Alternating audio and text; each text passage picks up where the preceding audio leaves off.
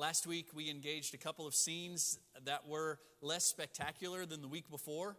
We saw no miraculous birth. We saw no resurrection from the dead.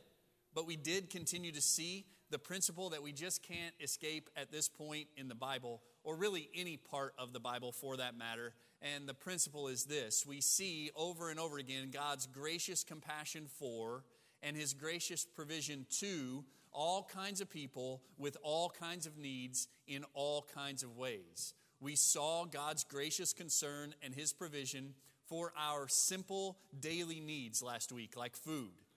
Remember, we talked about that poisonous stew that was made well. Remember, we talked about that bread and the grain that was multiplied in order to feed the crowd that was sitting at the feet of Elisha at this point. I told you three things by way of application last week. Number one, we must learn to turn to the Lord in our times of need. Whether those needs are once-in-a-lifetime major needs or whether they are daily, repetitive, smaller needs, we must turn to the Lord to find our help.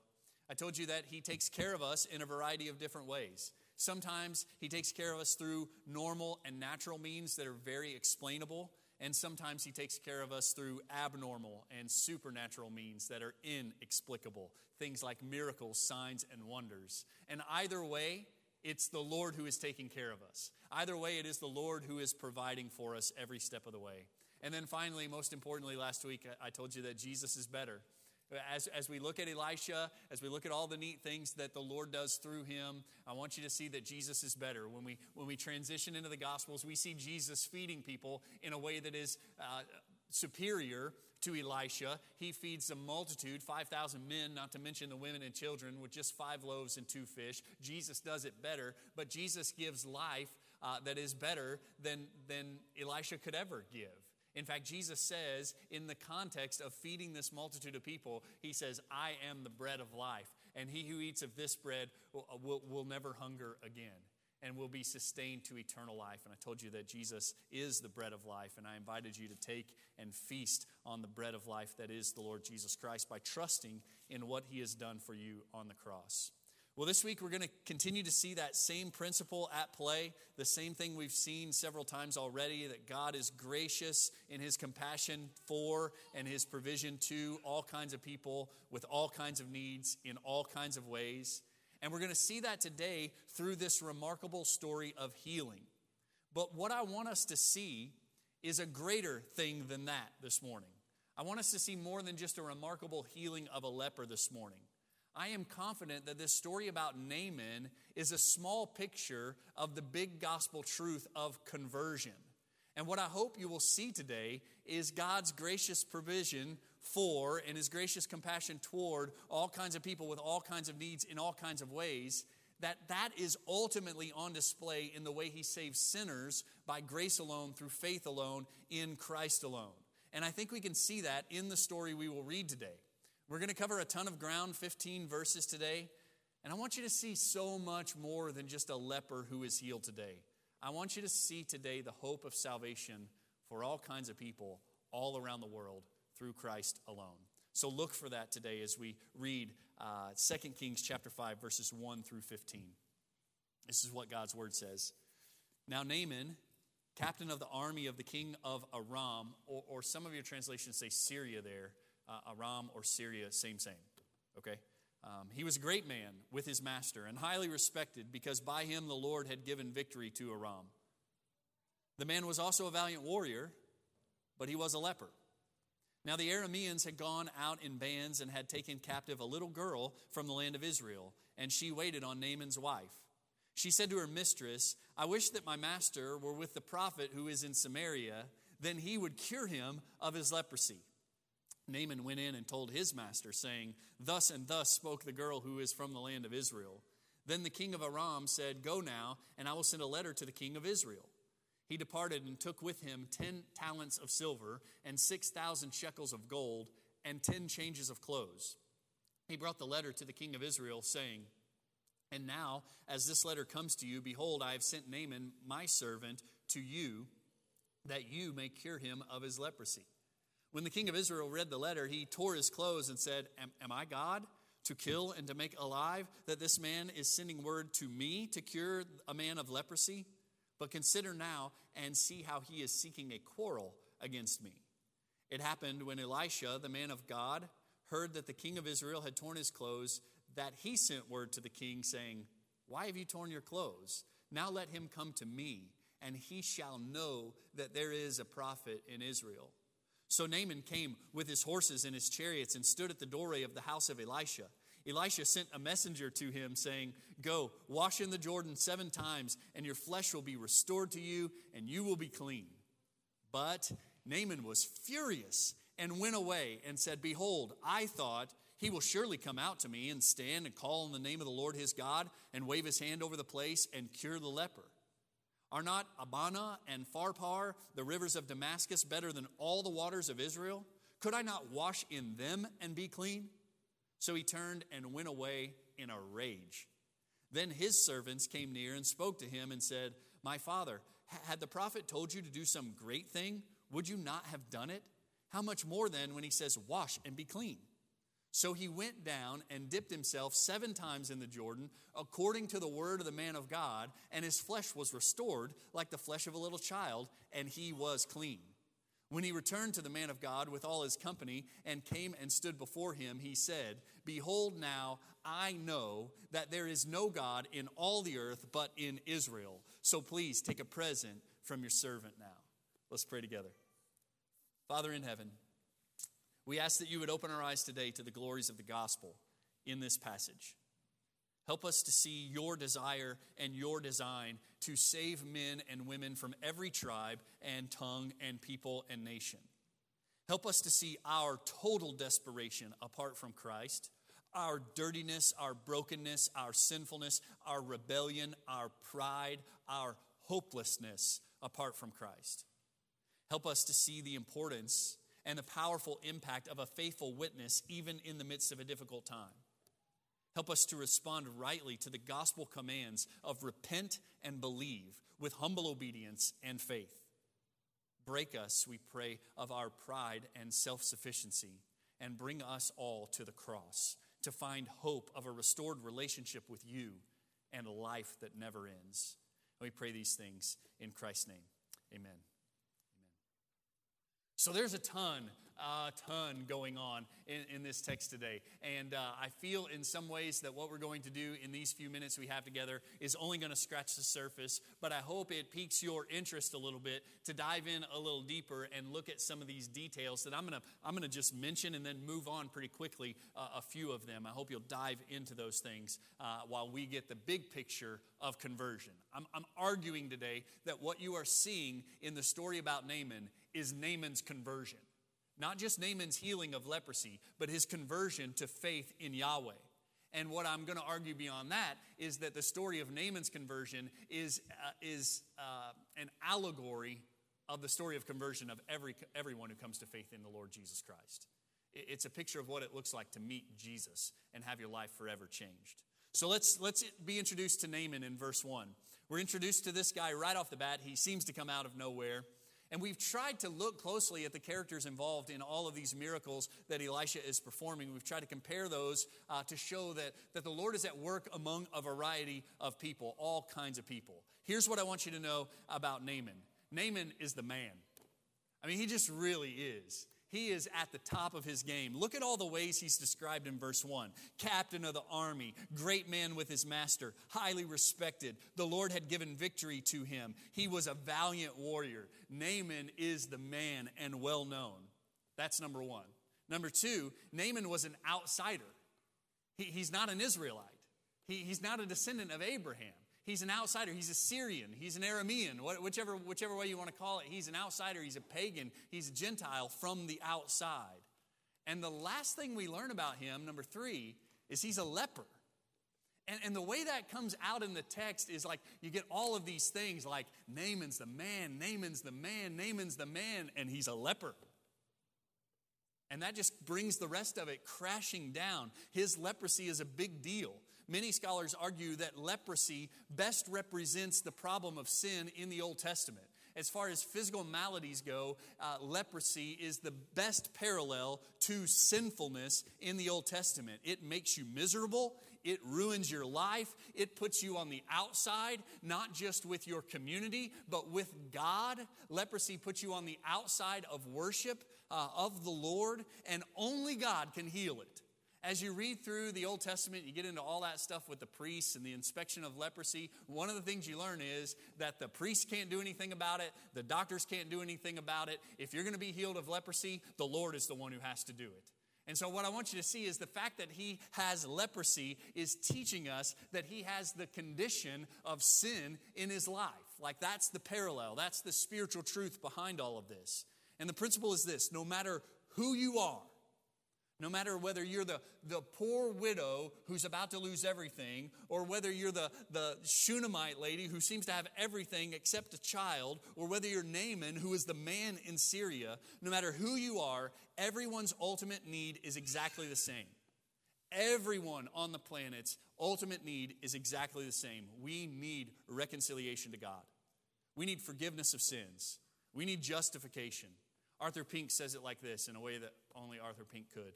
He says, you may occupy a good position in this world, even an intimate station in the affairs of this life.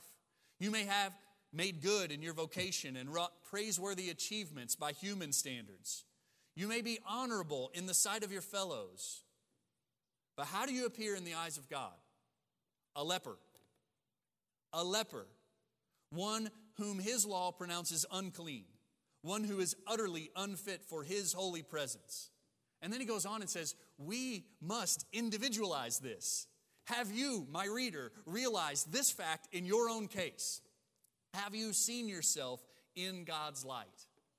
That apart from Christ, we're just like Naaman, a leper, hopeless and helpless. And we need to wrestle with that.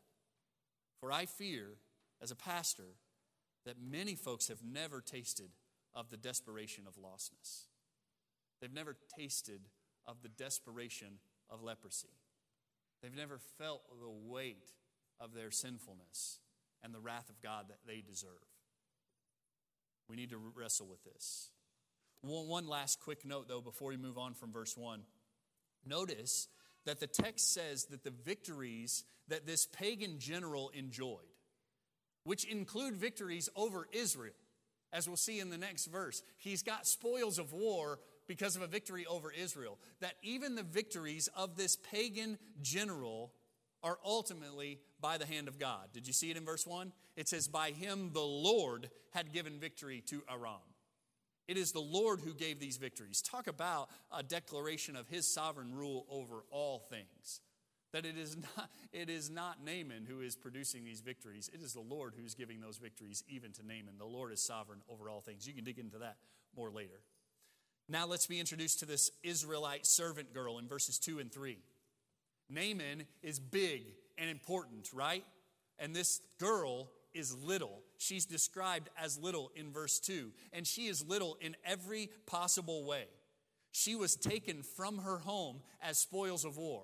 Like Naaman came in and invaded her home and took her to be his captive slave. She was serving in the household of this pagan general, specifically attending to his wife.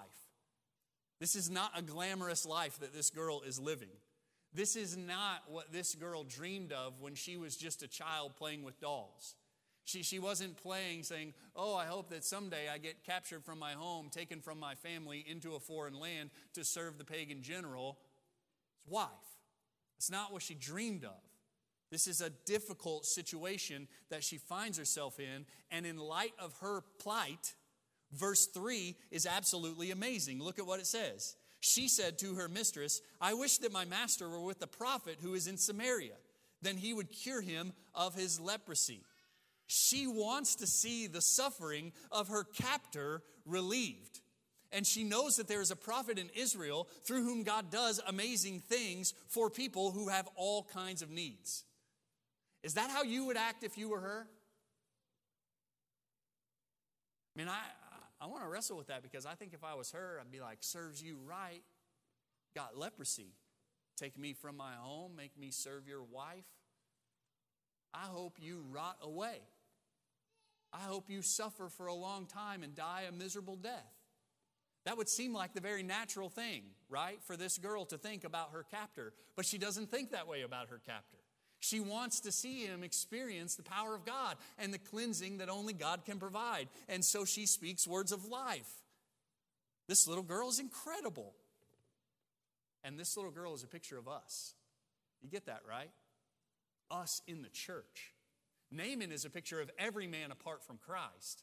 But this little girl is designed to be a picture of those of us who have experienced the grace of God in our own lives. To the point that no matter what circumstance we find ourselves, we are called to be evangelists. We are called to be spokespersons, preachers, everywhere we are, even when we are in a difficult place. And we're in a difficult place right now, are we not? I mean, our whole culture is in a difficult place right now. So many people around us hurting, suffering, miserable, hopeless. And we're right in the middle of it with them. And we can do a couple of things. We can moan and groan and whine and complain. We can say, serves you right, world, for the way you're living. Or we can be like this little Israelite servant girl and say, there's hope. There is hope. And I know the one who can change your life. Let's speak life in the midst of the dead world. Let's say not, let me tell you about a prophet in Samaria.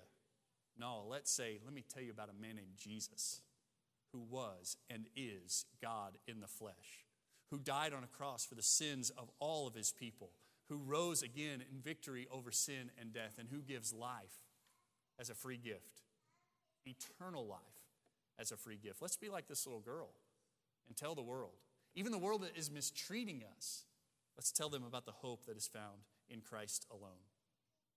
Now let's be introduced to these kings. Look at verses 4 through 7. I love verse 4. As Naaman receives this word of good news, at least the story of good news from the Israelite girl, he immediately goes to his master. And it says he went in and told his master, saying, thus and thus spoke the Israelite girl. I love the shorthand in the Bible there, right? It doesn't repeat the whole story. It just says she said some stuff. Yada, yada, yada. The girl said the thing. And what are we going to do about it, right?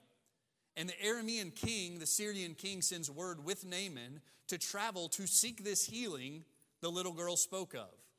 But there's an ominous note in verse 5. As Naaman prepares to go, he loads up what is about $2 million worth of currency and 10 changes of clothes, which would have been worth a fortune in those days as well. And he gets ready to head off to pay for his healing. And we see right here that Naaman doesn't get it yet. He doesn't know that what he needs cannot be bought. And yet this is exactly what people tend to do with the gospel also. They gather up all their resources to try to bring to the table. They write up their resume of good works, their list of achievements, as if they bring something of value before the cross of the Lord Jesus Christ. Friends, let me tell you that grace is free. The gift of salvation is a free gift. The gift of eternal life is a free gift. And people have a hard time accepting that. People say, wait a minute, there must be a catch. And Naaman is struggling with that. You're going to see Naaman struggle with that as the story develops. My question is, what does Naaman have to offer the prophet? Nothing. There's nothing to offer the prophet. He has nothing to contribute. Even with all of his wealth and all of his power, the text says he was a powerful man. He was a valiant warrior. He was well liked by his master. But he was a leper. And that put him in a powerless position. And then we see the king of Israel's response, which is so sad. The king of Israel seems totally clueless about all of this. He has no idea how to heal this guy. He doesn't know that he should cry out to his God to heal this man. His God has the power to heal this man. Nor does he ultimately call for Elisha. He doesn't know enough about what's going on to say, oh, there's a guy who needs a healing. Elisha's the guy I should talk to about this. He's just totally clueless. And not only is he clueless, worse yet, he interprets this whole thing as an act of hostility that he thinks is going to bring about war, once again, between Israel and Syria. My point is this: when we talk about the king of Israel, he should have known what to do. He's the king of Israel, for crying out loud. He should have known who to call. He should have known what to do. He should have had a connection with God, but he held a position of power and authority over God's people, but he had no connection with the God of those people. Don't be that guy. Don't be that guy. In fact, look at the contrast between the king of Israel and the little slave girl. The little slave girl that's been robbed from her house and taken to a foreign land, and yet she knows there's a prophet in Israel who can heal you, who can change you. God is at work amongst his people. And the king of Israel is like, I got no idea what to do. This guy's trying to pick a fight and cause a war. He should have known, and he didn't. And that little girl did. It's powerful, the contrast between the king of Israel and that little slave girl. Look at verse 8. We see Elisha come onto the scene. In verse 8 it says, it happened when Elisha, the man of God, heard that the king of Israel had torn his clothes, that he sent word to the king saying, why have you torn your clothes? Let him come to me, and he shall know that there is a prophet in Israel. He comes to the king, Elisha does, and offers a rebuke. Why did you tear your clothes? And he offers some relief. He says, I will take care of this. I will take care of this. He's going to heal this leper. The text says, so that he may know that there is a prophet in Israel. And we want to be careful with that. We want to be careful with that so that he will know that there is a prophet in Israel. This is not Elisha trying to draw the spotlight to himself. There is only a prophet if there is a God speaking through the prophet, right? And so like we have seen several times already in the life and ministry of Elisha, we must see this statement as pointing to the one God being in Israel. It's not as if he says, let him know that I'm the man in Israel. He's saying so that this man will know that there is a God, essentially, that the one true God is in Israel. And I believe that's what Elisha is meaning, because that's exactly what Naaman says at the end of the story, right? At the end of the story, after Naaman experiences this healing, he doesn't say, indeed, there is a prophet in Israel. He doesn't say, indeed, Elisha is the man. What does he say? Look at it in the text. He says, behold, now I know that there is no God in all the earth except in Israel.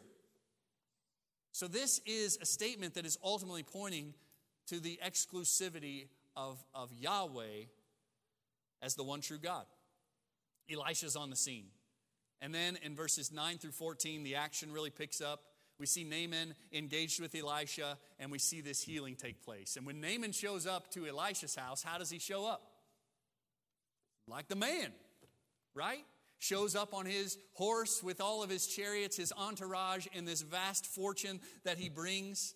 The text specifically includes this note about horses and chariots to show that in Naaman's mind, he is really somebody. He shows up for the healing with all of his resources. I wonder if we do the same thing when we come to hear the gospel. Do we come to hear the gospel because we know we have nothing? Or do we come to hear the gospel with all of our resources, with all of our resume, with all of our accolades? Naaman clearly doesn't understand grace yet, and it's going to take him a while to get there, and Elisha is going to be instrumental in getting him there. Because what does Elisha do when the man shows up at his house? Big, bad Naaman shows up at his house. Elisha doesn't even get off the couch. Did you catch that in the text? Elisha sends a servant. Not some big welcoming party. He doesn't throw a feast. He sends his servant out of the house simply to tell Naaman, you need to go wash. You need to go wash in the Jordan 7 times. One scholar said it's almost as if Elisha is being intentionally rude.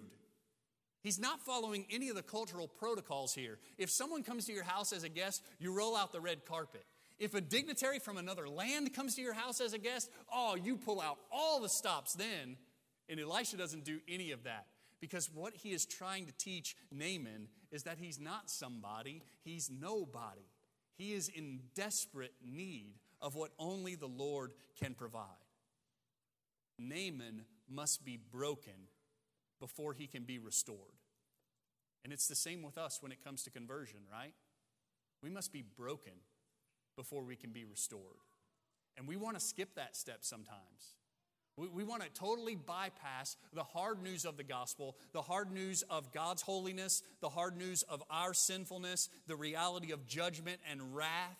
We want to bypass all of that, or at least fast forward through it to get to the good news of relief and reconciliation and restoration. And consequently, when we just zip right through the bad news of the gospel to get to the good news of the gospel, the good news is not appreciated as it should be. Sam Winkleman said something fantastic Tuesday when we talked about this. He says, this process of being broken, he said, it makes grace so much sweeter when we understand what life is really like without it. That's gold. It makes grace so much sweeter when we realize what life is like without it. And Elisha is teaching Naaman what life is like without the grace of God. Look what happens with Naaman. He says at one point in verse 11, but Naaman was furious when he hears this news from the servant to go wash in the Jordan. Naaman was furious and went away and said, behold, I thought. Circle that, underline it. That is highly significant. Naaman said, I thought it would work this way. I thought the prophet would come out and do like a magic trick and a big gesture and cause a spectacle and I would be healed. I thought it was going to go one way. And he told me to go wash in that crummy Jordan River. We've got better rivers back in Syria. Naaman is absolutely furious because he had in his mind an expectation of how God would work in a particular situation. And when God didn't meet those expectations, he got mad and walked away. And we do it just the same way. We have preconceived ideas of what God should do or what God would do. And when he acts differently, we're all upset. This is idolatry, folks, when we create a God of our own preference, our own expectation. He's going to learn. He's going to learn that God will do what he's going to do the way he's going to do it. He's way off base, Naaman is. And yet, as he storms away in his little fit of rage, his little fit of self-righteous, prideful rage, what does the Lord do? He goes after him. This is incredible to me. That Naaman comes all this way, then thumbs his nose at the prophet and storms off, and yet the Lord runs after him. Listen to me, friends. This is a story of God pursuing Naaman. It is not a story at all of Naaman pursuing God. And the story of the gospel, the story of your conversion, is a story of God pursuing you. Not you pursuing God. Naaman's got it all wrong, and yet God keeps going after him. And that's the way my story went. I had it all wrong, and yet he kept on pursuing me. And he did it through these servants, these pagan servants. They're a lot like the little girl. They're like the most unexpected evangelists in the story. And they may be coming from a whole different place than that little girl. They may be thinking, we're getting to keep all this money and get the healing. He hasn't asked us to do anything crazy like get circumcised in order to experience this. They're like, Naaman, if he had asked for a difficult thing, you would have done it, right? Naaman, if he had said, you've only got half the money you need, you would have gone right home and raised the rest and come right back. But the prophet has said, an easy thing, just go dip yourself 7 times in the Jordan River. Why won't you do it? They appeal to the prophet's word in order to convince their master to do what he said. He's asked you to do a simple thing, they said. You would have done a hard thing, but he's asked a simple thing. I wonder how many people walk away from the offer of free grace because they say, like Naaman, it just can't be this easy. We have this idea that we must bring something to the table, and it comes from our pride. But as the story develops, what happens? Naaman seems to hear these guys, and he goes and dips himself. Look at verse 14. So he went down and dipped himself 7 times in the Jordan, according to the word of the man of God, and his flesh was restored like the flesh of a little child, and he was clean. 7 times he dips himself. Reminds us of the 7 sneezes of the kid who was raised from the dead, right? We've talked a lot about how interesting the mechanics of all this is. Like when we get together and talk about this during the week, we want to know how it worked. Like when he dipped himself the first time, did something happen? Did like his leprosy start to get better? And then as he dipped himself multiple times, it got better and better and better? Or did nothing happen at all until the 7th time? We don't know those things. Maybe we can ask him when we get to heaven. We don't know how the mechanics worked. But we do know that this is what faith looks like, right? That Naaman eventually going to dip himself 7 times in the river is what faith looks like. It is humble, trusting obedience. That's what faith looks like on the outside, right? Humble, trusting obedience. Naaman didn't get there directly. Took him a long way around. But eventually he got to the place where he humbly, faithfully obeyed the word of God. Now, as you read this text, because you're a Baptist, you might want to read water baptism into the text and say, this is another place we could go to make an apologetic about the way we do baptism. I don't think that's necessary here. I think that is a road that you don't necessarily need to travel down, so we're not going to travel down it. But the best part of the whole story is verse 15, right? And we're going to pick up on verse 15 next week when we move forward. It says, when he returned to the man of God, clean, right, restored his skin like a little child. That word little is the same word that's used to describe the girl earlier on in the story, which is super interesting. He returned to the man of God with all his company and came and stood before him. And he said, behold, now I know that there is no God in all the earth but in Israel. That is a declaration of faith. That is a profession of faith. And you're going to see how his faith develops as the story progresses. So I think there are 5 applications today for us from the text. And the first one is big. First one is like the big umbrella over it all. And it's this: God pursues all kinds of people. God has a global mission to save a people for himself from every tribe and tongue and people and nation. God is a global God. The Lord Jesus Christ is a global Savior.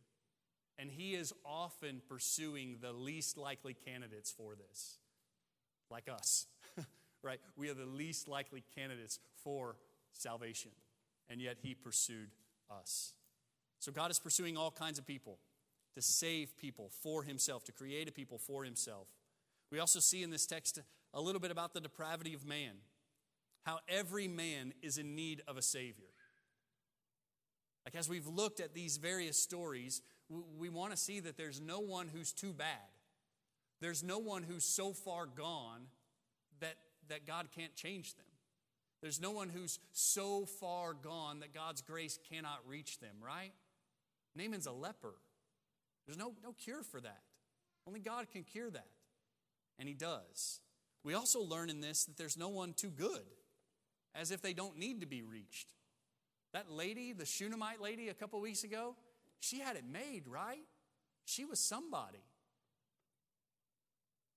No one is too good, as if they don't need to be reached.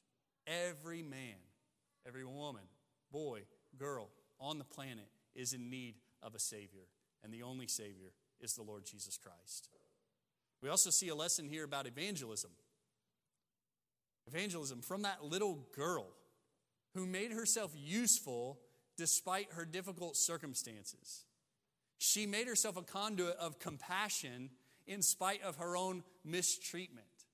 She is the picture of average, ordinary Joes and Janes doing eternally significant work. She is the picture of what every one of us should be. Simply doing what we're doing and telling people about the hope that is found in Christ alone. Listen to the way Raymond Dillard says it. He says, if God would allow us to scan the book of life, whose names would we find there? Many would be recorded there who came to faith because of the influence of famous preachers or prominent celebrities. Then he says this, but I suspect that a far, far greater number would be there because of the faithful witness and the hope-filled confidence of the humble people of this world. That's a good word, right? Like when you look at the book of life and you see thousands, millions of people who've come to faith in Christ. Some of them have come to faith because of Billy Graham. Somebody like that, some world-famous evangelist. But probably more have come to faith because of their neighbor, their mom or dad, their grandma or grandpa, co-worker or a friend. Somebody that the world wouldn't know, just like that little Israelite servant girl. So be her. Be the evangelist. even in a difficult context, be the one who says, I know a guy. I know you've got a problem, and I know the one who can take care of it for you. Let me introduce you to him. Let me introduce you to him. His name is Jesus Christ. Fourth, we see some lessons here about pride and our resistance to grace. And I believe that some of you are struggling with that even now. Some of you who've been in the church for a long time are struggling with the concept of free grace because of your pride. You want to earn it, and you hate when the preacher says you can't. Some of you are struggling with it in a unique way, in that you don't want to be embarrassed by admitting your weakness and your inability to save yourself. In fact, I believe that some of you in this room are struggling with that even now, because a lot of people in this room think you've already been saved. And it is your pride and your sense of self-sufficiency that is keeping you from standing up and saying, no, I wasn't, but now I am. I wasn't because I thought I could do it. All those years I thought I could do it. And now he's taught me I've got nothing to bring to the table, and he has saved me by his grace alone. And it's that same pride that was in Naaman, who went off in a rage, that is keeping you from professing faith in the Lord Jesus Christ. The devil is tricky. He will try to convince us that we pay for salvation. It's not like you thought. It's a glorious gift that you do not deserve. And so therefore, the big application of the day is turn to the Lord. Number 5, turn to the Lord. In your time of need, in your desperation as a leper, a sinner who cannot save himself, turn to the Lord. Repent and believe is the way you do that. Repent and believe in the Lord Jesus Christ and receive the healing that only he can bring. Let's stand together and pray. Father, thank you so much for this story that is so much like our story. How you rescue and redeem, how you save by grace alone, through faith alone, in Christ alone. Help us to see your desire to save all kinds of people.